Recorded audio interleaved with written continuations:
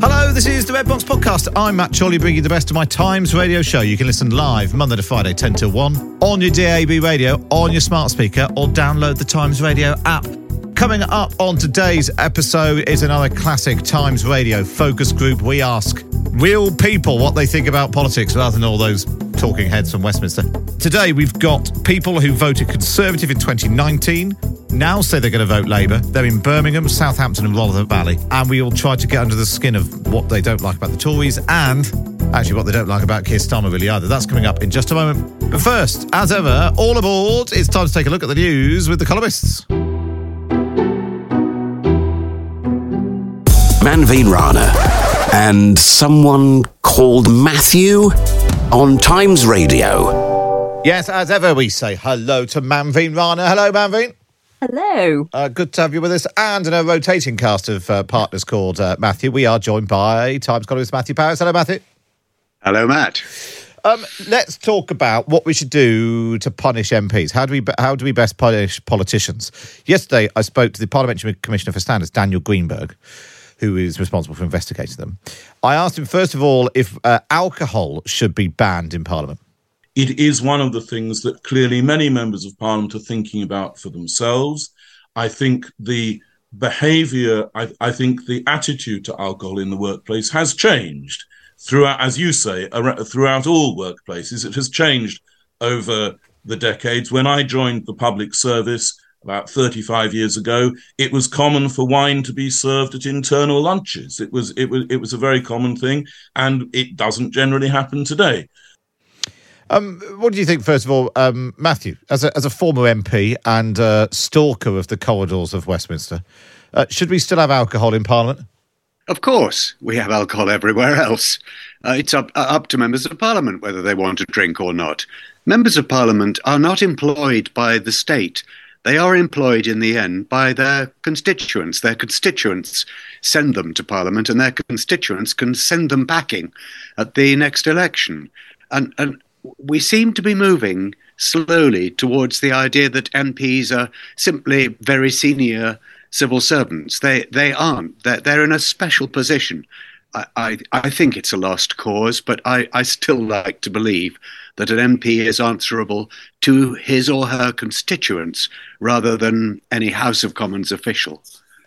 What do you think about this, Manveen? Do you like a drink at lunchtime? Not while I'm working, obviously. But, I think Matthew's right. This has changed a lot since I first entered the workplace. I first started, I did very briefly did a stint in Parliament when I was still at school back in the 90s. And that's where everything was done. Everybody would go to the terrace, and that's decisions were made over drinks. And I think that's sort of changed a bit. I mean, it was the same in journalism. I remember sort of after lunchtime, you couldn't find many people in the office when I first began because, columns were being written in the pub. That's a world away from where we are now. I think a lot of this has changed anyway. I wouldn't take alcohol away altogether from Parliament. I mean, I know we've had incidents of people behaving badly. We've had brawls. We've had inappropriate behaviour from drunk MPs. But it's such an important part of the way the way politics is done. I don't know what would happen if you took away alcohol altogether. That's where people go and schmooze. That's how you get people to back your bill. That's how deals are done. I'm not quite sure we're ready for the dysfunction that would follow if you didn't have alcohol there to sort of smooth the path a bit. And I suppose... sorry, go on, Matthew. I tell a story against my own argument, really, but I had an old friend in Parliament, no longer with us, sadly. And when Parliament moved to having morning sittings, because they only ever sat in the afternoon and evenings before, he complained bitterly to me. He said, I can't do with these morning sittings. He said, I have to drive into the House of Commons, and in order to drive, I have to reverse. And I can't reverse without at least 2 glasses of red wine. I can't have 2 glasses of red wine before lunch. But times have changed. Manveen is right. And I suppose actually, Manveen, the idea of removing alcohol because of the behaviour, it's excusing the behaviour. Lots of people are perfectly capable of having a glass of wine with lunch or having a pint with a colleague or whatever without assaulting anybody. You'd hope. It is infantilizing, and I think we've got to be able to expect better of our MPs. I think we should assume that they can have a glass of wine without sort of all hell breaking loose. I think it was a problem that was raised a few years back when we suddenly had sort of more female MPs who, might have to get home in order to make sure that the kids were getting to bed and things. And I think they found it really tough because they felt so much of political life was conducted in the bars late at night that they were missing out, and it was probably bad for their careers. So, there's a delicate balance. You don't want everything to revolve around the bar and Parliament, but at the same time, I think it would be mad to try and cut it out altogether. Well, we'll see. It's definitely something that I know Lindsay Hall is sort of toyed with, and when the bars were shut during COVID, I think he thought about not reopening them. But we'll see how they get on with that. Let's move on and talk about never mind MPs. What about those civil servants, and where should they be working? I seem to remember I once totted up. I think you could go back a very long time in British politics to find prime ministers who said they wanted to move civil servants out of Whitehall, create new offices around the country. But now there's this report out today saying that the success of it is being exaggerated because actually most of the civil servants are just working from home, and they've had to cut the size of 30 planned regional hubs because by a quarter, because more officials are choosing to work from home instead of going into the office. This is a perennial suggestion by senior politicians, isn't it, Matthew? Yeah, it comes up all the time, and I think it sort of got pushed again during the whole levelling up agenda. And, a lot of it makes sense. You do want people to be able to have jobs in the civil service wherever they are in the country. So, local hubs do make sense. But, there's a massive cost attached if you're trying to relocate civil servants from London elsewhere. And ironically, I sort of think, I know it's being talked about as a get-out clause that so many people are working from home and so they haven't actually met their targets. But I think that's probably the answer. I know there was a big push from Jacob Rees-Mogg and various people about sort of being in the office more. But if we allowed people to work from home much more, I think you could have civil servants who lived all over the country and it wouldn't be a problem. Whereas, here you're kind of falsely engineering where they, creating hubs in places like Leeds where people have to move if they want to come and work for the civil service. Why not let people work from wherever they happen to be? It could be a little coastal village in Scotland and it wouldn't matter as long as they were able to do their job from where they were. I sort of think that's probably the future. Well, yes, that's certainly true of all that work that can be done working from home without going into the office. But the office will remain. People will go into the office, if not every day of the week. And I think the policy of trying to regionalise the civil service has been a really good one. And it's been something government's been trying to do for a long time and with a good deal of success. Why shouldn't there be branches of the civil service in Leeds or in Edinburgh? Or why shouldn't the DVLC be in the DVLA be in Cardiff, for instance? I think it's a good thing. And we've got to do all we can to stop everything coming to London. But I sort of remember when there was all that talk of why aren't people going in, getting into Whitehall and Jacob Rees-Mogg going around leaving notes and all that. I do remember thinking actually it would be much better if there were just, government offices everywhere. Anyone, whether you were in Truro or Taunton or Carlisle or whatever, you could have a job working for the Department for Work and Pensions, the Department for Transport, doing your Zoom meetings, maybe going to the office occasionally so you get to see colleagues. And maybe going to the department once a fortnight or once a month, whatever it might be. There seems some logic to that, Manvi. Yeah, I think it does. And I think that's how working life will probably evolve. So it would make more sense rather than moving whole ministries. You're right. If they could sort of create workspaces in regional centres where you could go regardless of which department you're in, that would just make life much easier. But it's ironic because while the government is trying to push jobs out of London, they're simultaneously telling people they've got to work in the office, which I think is actually self-defeating. They'd have much more luck pushing people to work all over the country and, taking the benefits of working for the civil service all over the country, helping with levelling up, if they were just a little less stringent about that. And you're both working remotely right now, and it seems to be working completely fine. Matthew, we need to talk about your chance meeting with a young man in Liverpool, which means you've got the best political contacts. Well, yes, it has been extraordinary. This was about, I think, 7 years ago, the 2016 Labour conference, very depressed affair.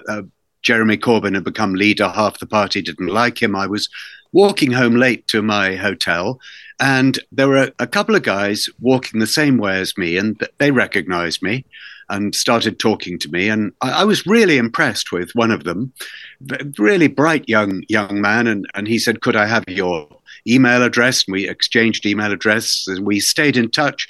We've seen each other since. We've become quite good friends.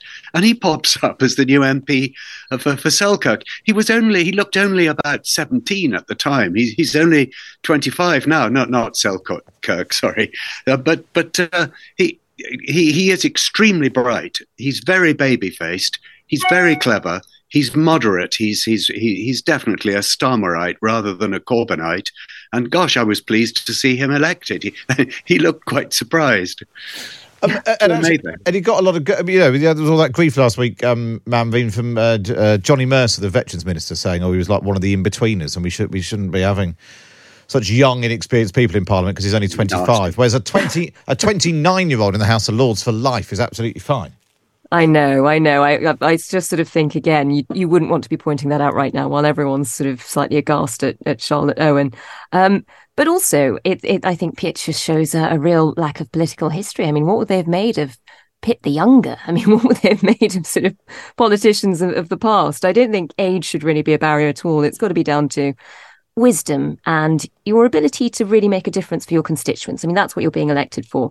And from what Matthew says, this chap's clearly a good thing. Well done, the people of Selby.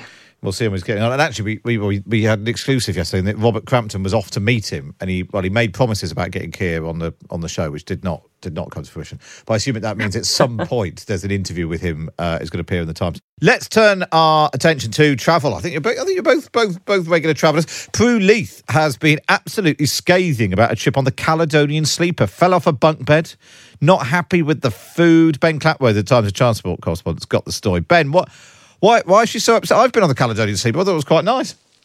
Yeah. Good morning, Matt. Yes, no, she's bitterly disappointed by it. She says that the much trumpeted train was a crashing disappointment. She said they didn't have the cabin that she'd booked, that she had bunk beds, that the ladder was too narrow and too steep to climb up. She said she nearly fell out, or she did fall out, trying to get down us in the night to go to the loo, and ended up topping and tailing with her husband in the lower bunk because she didn't want to get back up, and then said the breakfast was awful.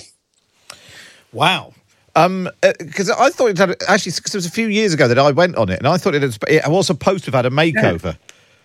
It did have a makeover. It had a makeover in 2019, and I actually went on the first service when it came back in its rejuvenated fashion up to Scotland. And I have to say, I thought that the new cabins, albeit admittedly I did have the room that she hoped she'd booked with the double bed. With the proper double bed, yeah. And I have to say, I thought it was very nice. I do agree. I was just actually rereading my piece from the time, and I remember the breakfast being bitterly disappointing, to be honest. I'd enjoyed dinner in the dining car the night before and actually had a very reasonably priced, I'm sure it's not £9 now, but haggis, neeps and tatties, which was very nice in the dining car. Yeah. Previously, they'd had two battered old microwaves that they made the food in. But actually, I thought the whole experience was very pleasant, albeit the double cabins are £400, which is very steep when you think you can get a flight for £30. But I thought it was a very nice way to travel. But yeah, exactly. Prue Leith, not so much in agreement. Well, as someone who's travelled across the Atlantic with Prue Leith, I know she has very exacting standards, but the main problem does seem to be she didn't want to climb the ladder, which seems fair enough. Matthew, I know you're a regular traveller. Your best or worst experiences? I'm a very regular traveller. I've devolved myself, incidentally, to a cave house in Spain, and I've come here by train. Now, what a moaning old Minnie Prue Leith has become. I mean, she's in her 80s, isn't she? Of course she can't climb up a ladder.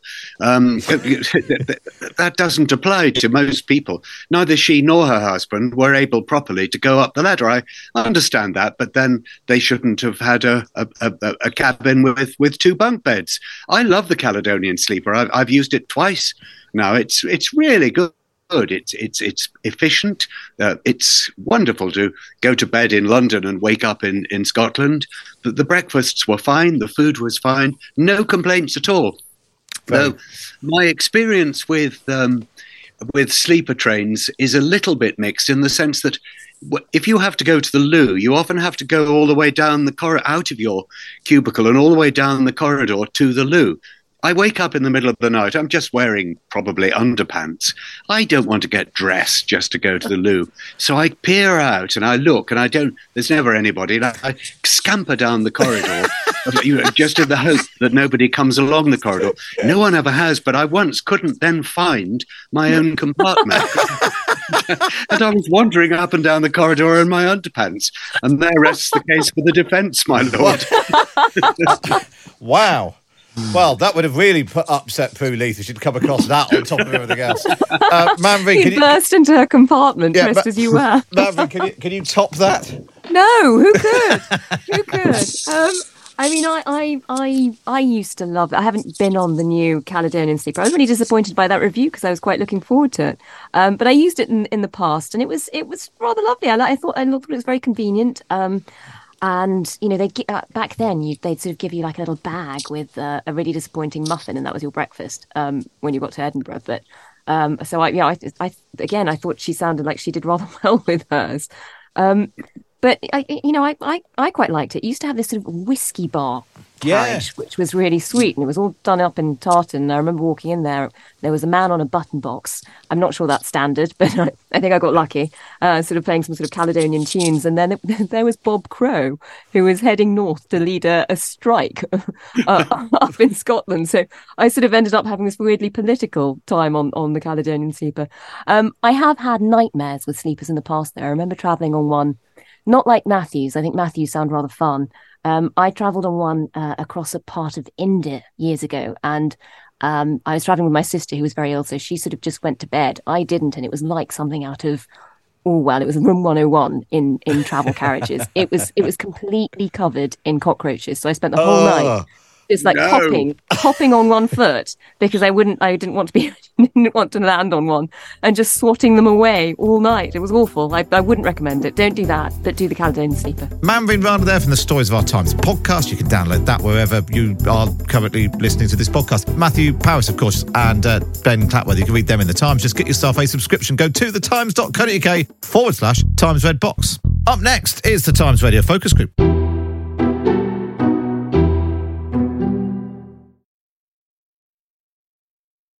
You're listening to the Red Box podcast. Now it's time for the monthly Times Radio Focus Group in association with SSE, powering change for a better world of energy. Times Radio Focus Group with SSE, investing on average £7 million a day into low-carbon infrastructure projects across the UK. Actions, not ambitions, are what's needed now to secure our energy future. SSE, we power change. Verify at sse.com/change. Yeah, every month here on Times Radio, we convene a focus group of voters to assess how the government is getting on and see what matters to real people outside the Westminster bubble. As ever, it was chaired by James Johnson, former number 10 pollster and founder of JL Partners. Morning, James. Morning. Let's start then with the legal disclaimer. What is a focus group for and what is it not for? Yep, so a focus group is a small group of 6 to 8 people discussing issues relevant to politics or any subject, in fact. It's different from a poll, which is much bigger. It's 2,000, 1,000 people. It's designed to be nationally representative. The focus group is not designed to be nationally representative. We always get tweets, Matt, saying, come off of it. How can you possibly say this is representative? We're not. We're saying this is a snapshot of opinion amongst this smaller group of voters. And the reason is to dig a bit deeper into what they're saying in the polls, how they talk about politicians, the attitudes underneath the answers they might be giving when they're answering surveys. Now, Becky's been in touch, says, I'm always curious which areas of the country the group is selected from. How are the constituencies selected? Are they always from England? Looking forward to the monthly walk on the wild side. So where are this group from and why there?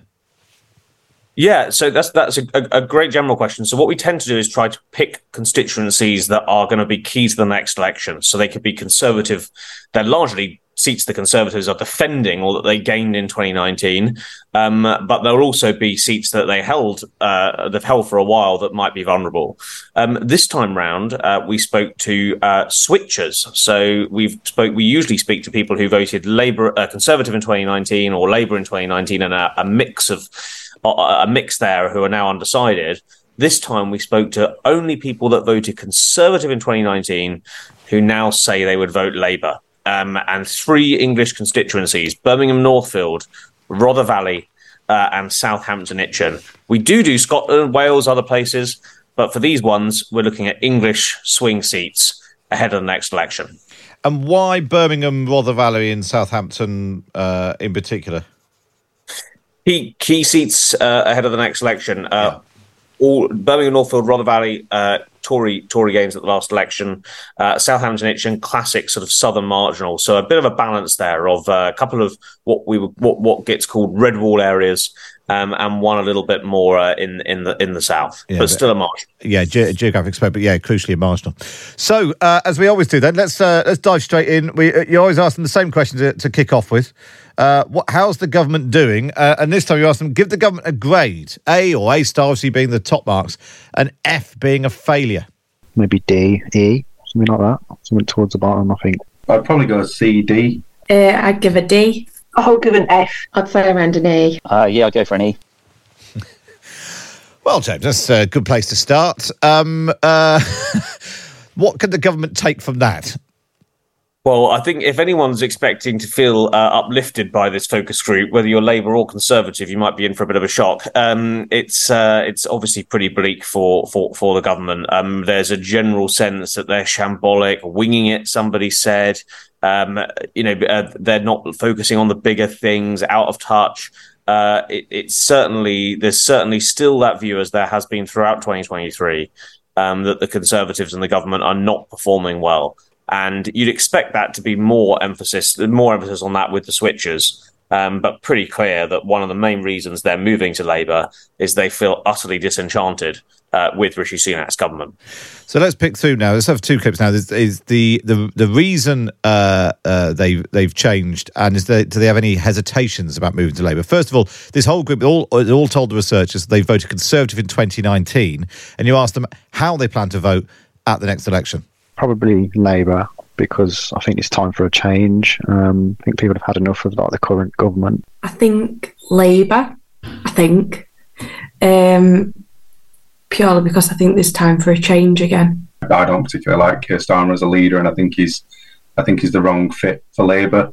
And I don't think I'd vote for Labour just for change. But I do think that Conservatives need a shake-up. They need a wake-up call. We all know what happens when a new party comes in and make all these promises, and then they don't deliver, and then we're back to square one. So I'm a bit undecided at the moment. James, what was striking there? Time for change is clearly the message that any opposition wants to hammer home, and if normal people are using that language, it's always used to repeat it back. But just the general sense of despondency with politics. Actually, if we change government, we'll just be back to square one again. They'll all break their promises all over again. It's not very hopey-changey. No, very different to the vibe in the 1990s when Tony Blair was readying up for power. Keir Starmer recognised that last week, of course. He sort of talked about the mood being different to then, and you can really get a sense of that in the focus group. I think on the one hand, Labour understand that, and they're sort of tweaking their messages to try and be realistic with these voters. On the other hand, though, you can see a sort of potential to gain for the Lib Dems, for the Greens. If they're able if people feel so disenchanted, maybe some of those smaller parties can win them over rather than getting them to go straight to Labour. But absolutely, no doubt, very, very negative views all round. So what might stop them? They said lots of them clearly leaning towards Labour. But what are the hesitations? This is the great stuff that you don't get from headline polls. If they say they're going to vote Labour in a poll, you think they're then therefore Labour voters. Here, in their own words, is the reason they might hesitate for voting for Keir Starmer? Going back to Tony Blair, worries me a little bit. I just think sometimes it's not clear what their actual stance on some things are sometimes. initially I voted for Conservative because they made promises to get the country out of debt. And I do believe it was Labour that kind of put us there. I don't think Starmer's got a clear direction for the current Labour. I think he's quite conservative in a lot of his views, and I think that's at odds with traditional Labour, which can be a good thing. But I don't feel like he's a guy with a plan. He needs to get a manifesto and become more not focused, stronger. My only hesitation as to not switch to Labour would be that if we gave Conservative a bit more time, then maybe they would fulfil on their promises. They might find a solution to at least, have a silver lining at the end of all of this. James, what's striking there is there's two problems. There's Labour's history, whether it's the debt or Tony Blair and Iraq came up. So there's sort of the past and the future. So the past, the baggage is still hanging around there. And then in the future, the lack of direction, the lack of a plan, a lack of clarity. 100%. And that clip there, that kind of question in a focus group is one of the sort of sections that political parties listen to the most, because this is where they can get words and phrases that they can use against their opponents. So, if I was still in number 10, listening to that, I'd be thinking, right, okay, the going back to square one message is interesting there. He's not a guy with a plan. That's a huge opening for the Conservatives against Labour. There's that sense that they've not sort of got that forward-facing vision, and that concern about continuity. It might seem strange to listeners, but I remember we had this in a group before, Matt, where somebody said, the Conservatives have really messed up the economy, but, probably best to have the people who messed it up fix it, which might sound, absurd, but there is that sense of, we don't need more confusion and change. Now, look, those hesitations were not enough to stop these voters voting Labour. Everyone, even people voting for, Boris Johnson 2019, Tony Blair 1997, 2001, still had hesitations, but they were overcome by that political party. Yeah. But you can definitely see a few little concerns there on the economy, on a plan, and on this question of continuity. And actually, we see it a lot at PMQs. Rishi Sunak is always saying, I've got a plan, you've not got a plan, I've got my 5 pledges, you haven't got a plan. And that's what happens in politics. People take, political parties taking what real people say in focus groups and, get Brexit done was another one, take back control, repeating back to them phrases that normal people are using, which is why then when we see, other political slogans, which no normal person would ever say, they don't resonate in quite the same way. Let's focus in a bit now on the leaders then. And Rishi Sunak in particular, you asked them to sum up this group of former Conservative voters. Sum up Rishi Sunak in a few words. I'd say he's clever, but he's out of touch. Out of his depth. Clueless and out of touch. Don't forget he wasn't voted in by the public. He seems intelligent and switched on, but yeah, so definitely out of touch as well. Just a bit of a front man again. Yeah, lots of people making decisions behind his back, and he's just the puppet. Blimey O'Reilly. And there was quite a long conversation, wasn't there, James, about his wealth, the fact he has never had to worry about paying the bills, and how that then fed into people's perceptions of the way he responded to the challenges they face. Yeah. Are we going to play the Does He Care clip, Matt, or shall I quickly summarise it? The which clip? The one where he's like, we asked the voters whether they thought Rishi Sunak cared about them. Well, we've got. Let me play this one because this might include a bit of that. This was you asked him how he came across when they see him on TV. I think he portrays himself as being strong and puts his intelligence at the forefront. But I find that makes him come across kind of quite smug. Even when you compare him to somebody like Boris Johnson, love him or loathe him, the guy was passionate, he was charismatic enough. I think Sunak just comes across as a cloned politician, same mannerisms. Key words there, one of them is smug. He's got a great grin on his face and he always comes across very happy and confident, like there's no issues. And cloned is another great word as well, that it could be anybody. I feel like he's very over-rehearsed, almost a bit robotic. He's been programmed. I don't think he shows any empathy towards the general public at all, really, which is quite sad. He's an intelligent man. He's richer than the king. Richer than the king, yeah. So touching on there, the question of whether or not he cares, James. Yeah, really brutal listening there. It's I think that the most damaging word there for me was clone. People feel very frustrated about politicians. They feel that they're not necessarily being real or being themselves. And you could really hear that come through there. You could also see a little bit of the sort of Twitter criticism that happens of Rishi Sunak's media performances and responses to interviews. We've not tended to hear that come through in the focus groups, even with switchers, but actually they were talking about him being robotic. You heard the word program there. But really striking that, a good portion of these switchers who, as you say, voted Conservative, voted for Boris Johnson only 4 years ago, really thought that it wasn't just that he didn't understand voters, it was that he understood and he didn't care about them. And that is a pretty tough place to be, and perhaps indicates that some of these switchers might be very hard to get back. But if this is tough listening for Rishi Sunak, which I think is pretty fair to say it is, other Tories should not get overexcited. James, you asked them, is there anyone else who could do a better job? Is there anyone in the Conservatives that would do a better job than Rishi Sunak?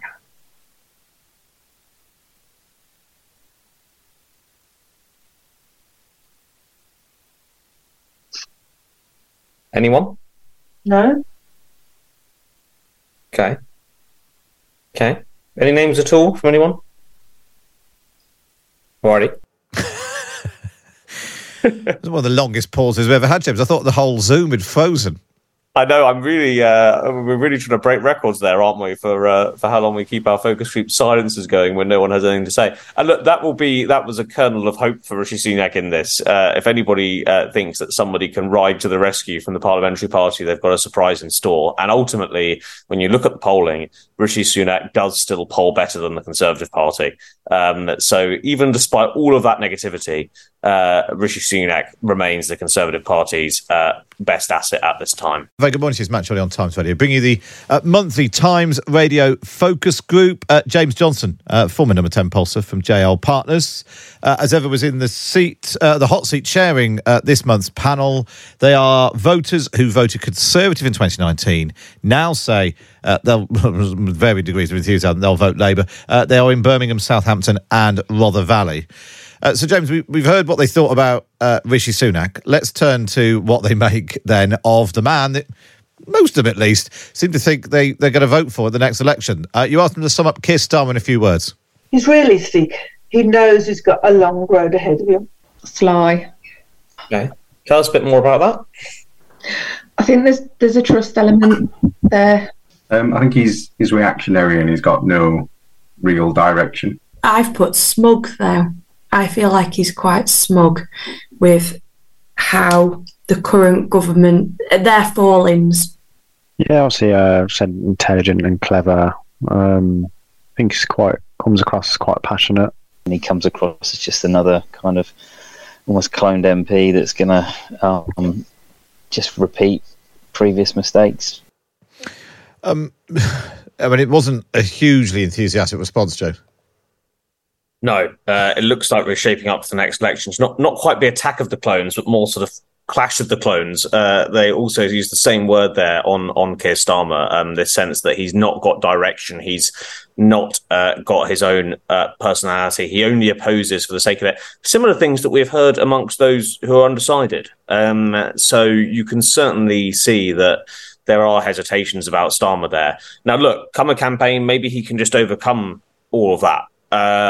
But also come a campaign, maybe these voters are still persuadable, maybe not to go back to the Conservatives, many of whom were very checked out, but maybe not to vote, maybe to go to the Lib Dems, the Greens, to other parties.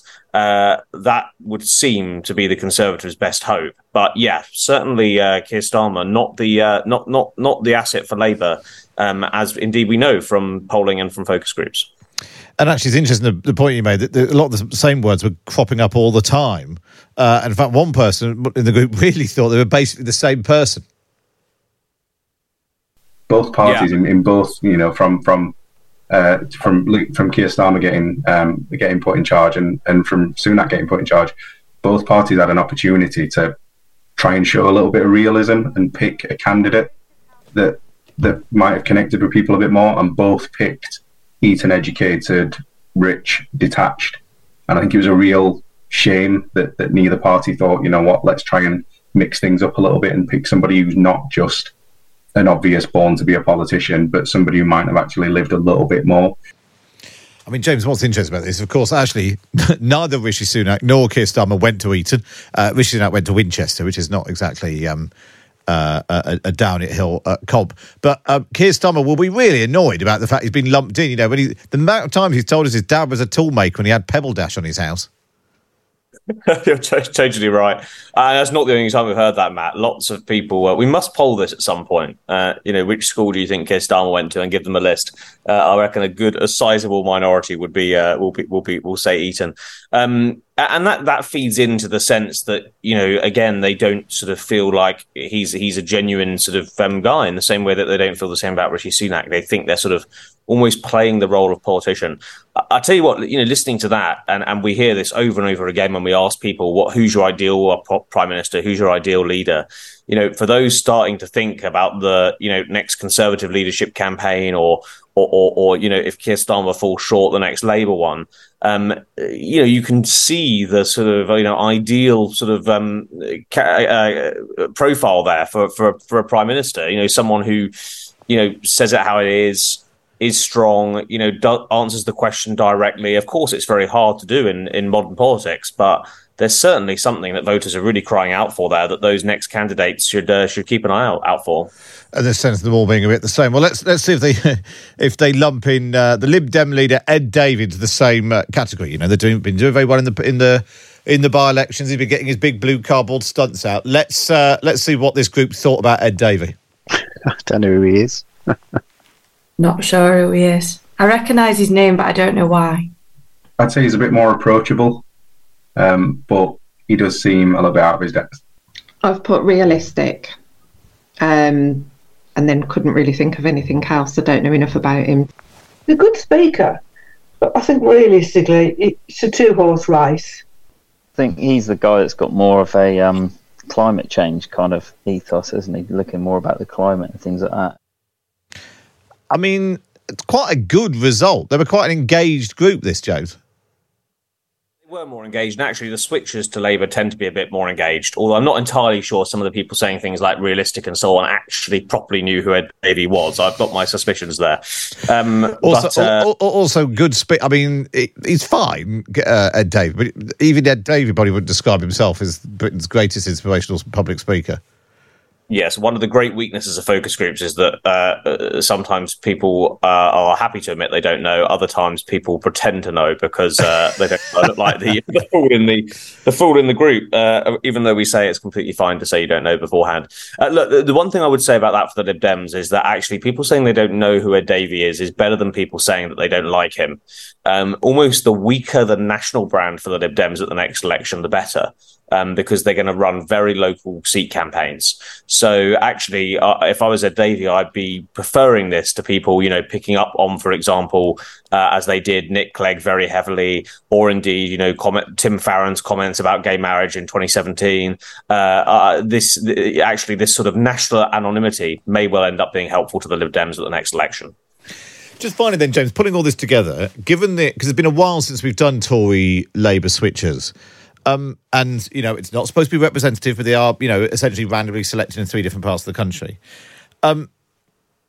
Is it wrong to take away from this that the Labour lead in the polls is softer than its scale suggests? Well, I think so. 2 things are powering that, right? One is the people we usually speak to, the undecideds. And I think we certainly see from those focus groups that there is at least a chance for the Conservatives to win some of them back. So that almost, you know, by default, the fact that we've got a high percentage saying undecided shows that the Labour vote is a little weaker than it currently is. With the switchers, it's harder to say. I mean, when we look at the switchers in the polls, they've pretty firmly switched. And you can see that here we had some hesitations, but as I say, it is just a small group of people. When you look at the polls, overall, those switchers do look quite locked in for Labour. But even if only, you know, 1 in 4 of them, 1 in 5 go, that obviously will take away from Labour's lead. So I think, you know, based on everything we know from the focus groups we've been doing this year so far, Matt, I think, you know, with Times Radio, I think we can probably say that, yes, Labour's lead in the polls, you know, come an election is not going to be 20, 25 points. But also at this stage, it's looking hard for the Conservatives to get it down to anything near the level pegging that they will need to try and be competitive at the next election. But look, they're not signed up. They're not signed up on the dotted line to Keir Starmer. They dislike Rishi Sunak, but there's still some of them, especially the undecideds, are still willing to give him a chance. But absolutely no doubt that with the switches, it's very much advantage Labour at this point in time. And how do you then, if you are, I mean, you were polling for Theresa May after she lost a majority, things were pretty grim on an almost daily basis. How do you go about shaping a plan then if you are Rishi Sunak? Well, I think you've got to think about, what are the issues that they can deploy against Labour and Keir Starmer, and you can see that the economy is one of them from that group. We also get immigration a lot, particularly amongst the undecided voters. This sense as well that he doesn't have a plan. So, I think, the sort of Rishi Sunak gambit is that if his 5 promises come off by the end of the year, which I know is looking like a big question mark, but they're still hoping on that, then they will be able to say, look, we have proved we can deliver, and here's our forward-facing plan for the future, and here's why you shouldn't vote for Keir Starmer. So, that would be the sort of semblance of a path. I think the final thing on that is also to think about how people view the Prime Minister. And you can see there that he's lost the fight on whether he's in touch or not. I don't think he's going to be able to persuade anybody on that. But he might be able to persuade them that he's got a plan, that he's strong, and that he's competent. So if I were him, I would focus on those things rather than trying to prove that he's the in-touch politician. James, it's always absolutely fascinating. I don't think a single person has mentioned in either could call them idiots. So make of that what you will. That might be a breakthrough of some description with the focus group. James Johnson from JL Partners, thanks very much for taking us through that. That was the Times Radio focus group with people who voted Conservative in 2019, now saying they're going to vote Labour in Birmingham, Southampton and Rother Valley. And as James was saying, we've been doing this every month for the last 3 years. So there are loads that you can go back and listen to if you want to on the Red Box podcast. Times Radio Focus Group with SSE, investing on average £7 million a day into low-carbon infrastructure projects across the UK, including building the world's most powerful offshore wind farm today. Actions, not ambitions, are what's needed now to secure our energy future. SSE, we power change. Verify at sse.com/change. And that's all we've got time for on today's episode of the podcast. Let us know what you think. You can email me, matt@times.radio. I'm not here tomorrow. Kate McCann is going to be holding the fort. I'm off on a little one-day holiday. I'll be back next week, though. But for now, from me, Matt Chorley, it's goodbye.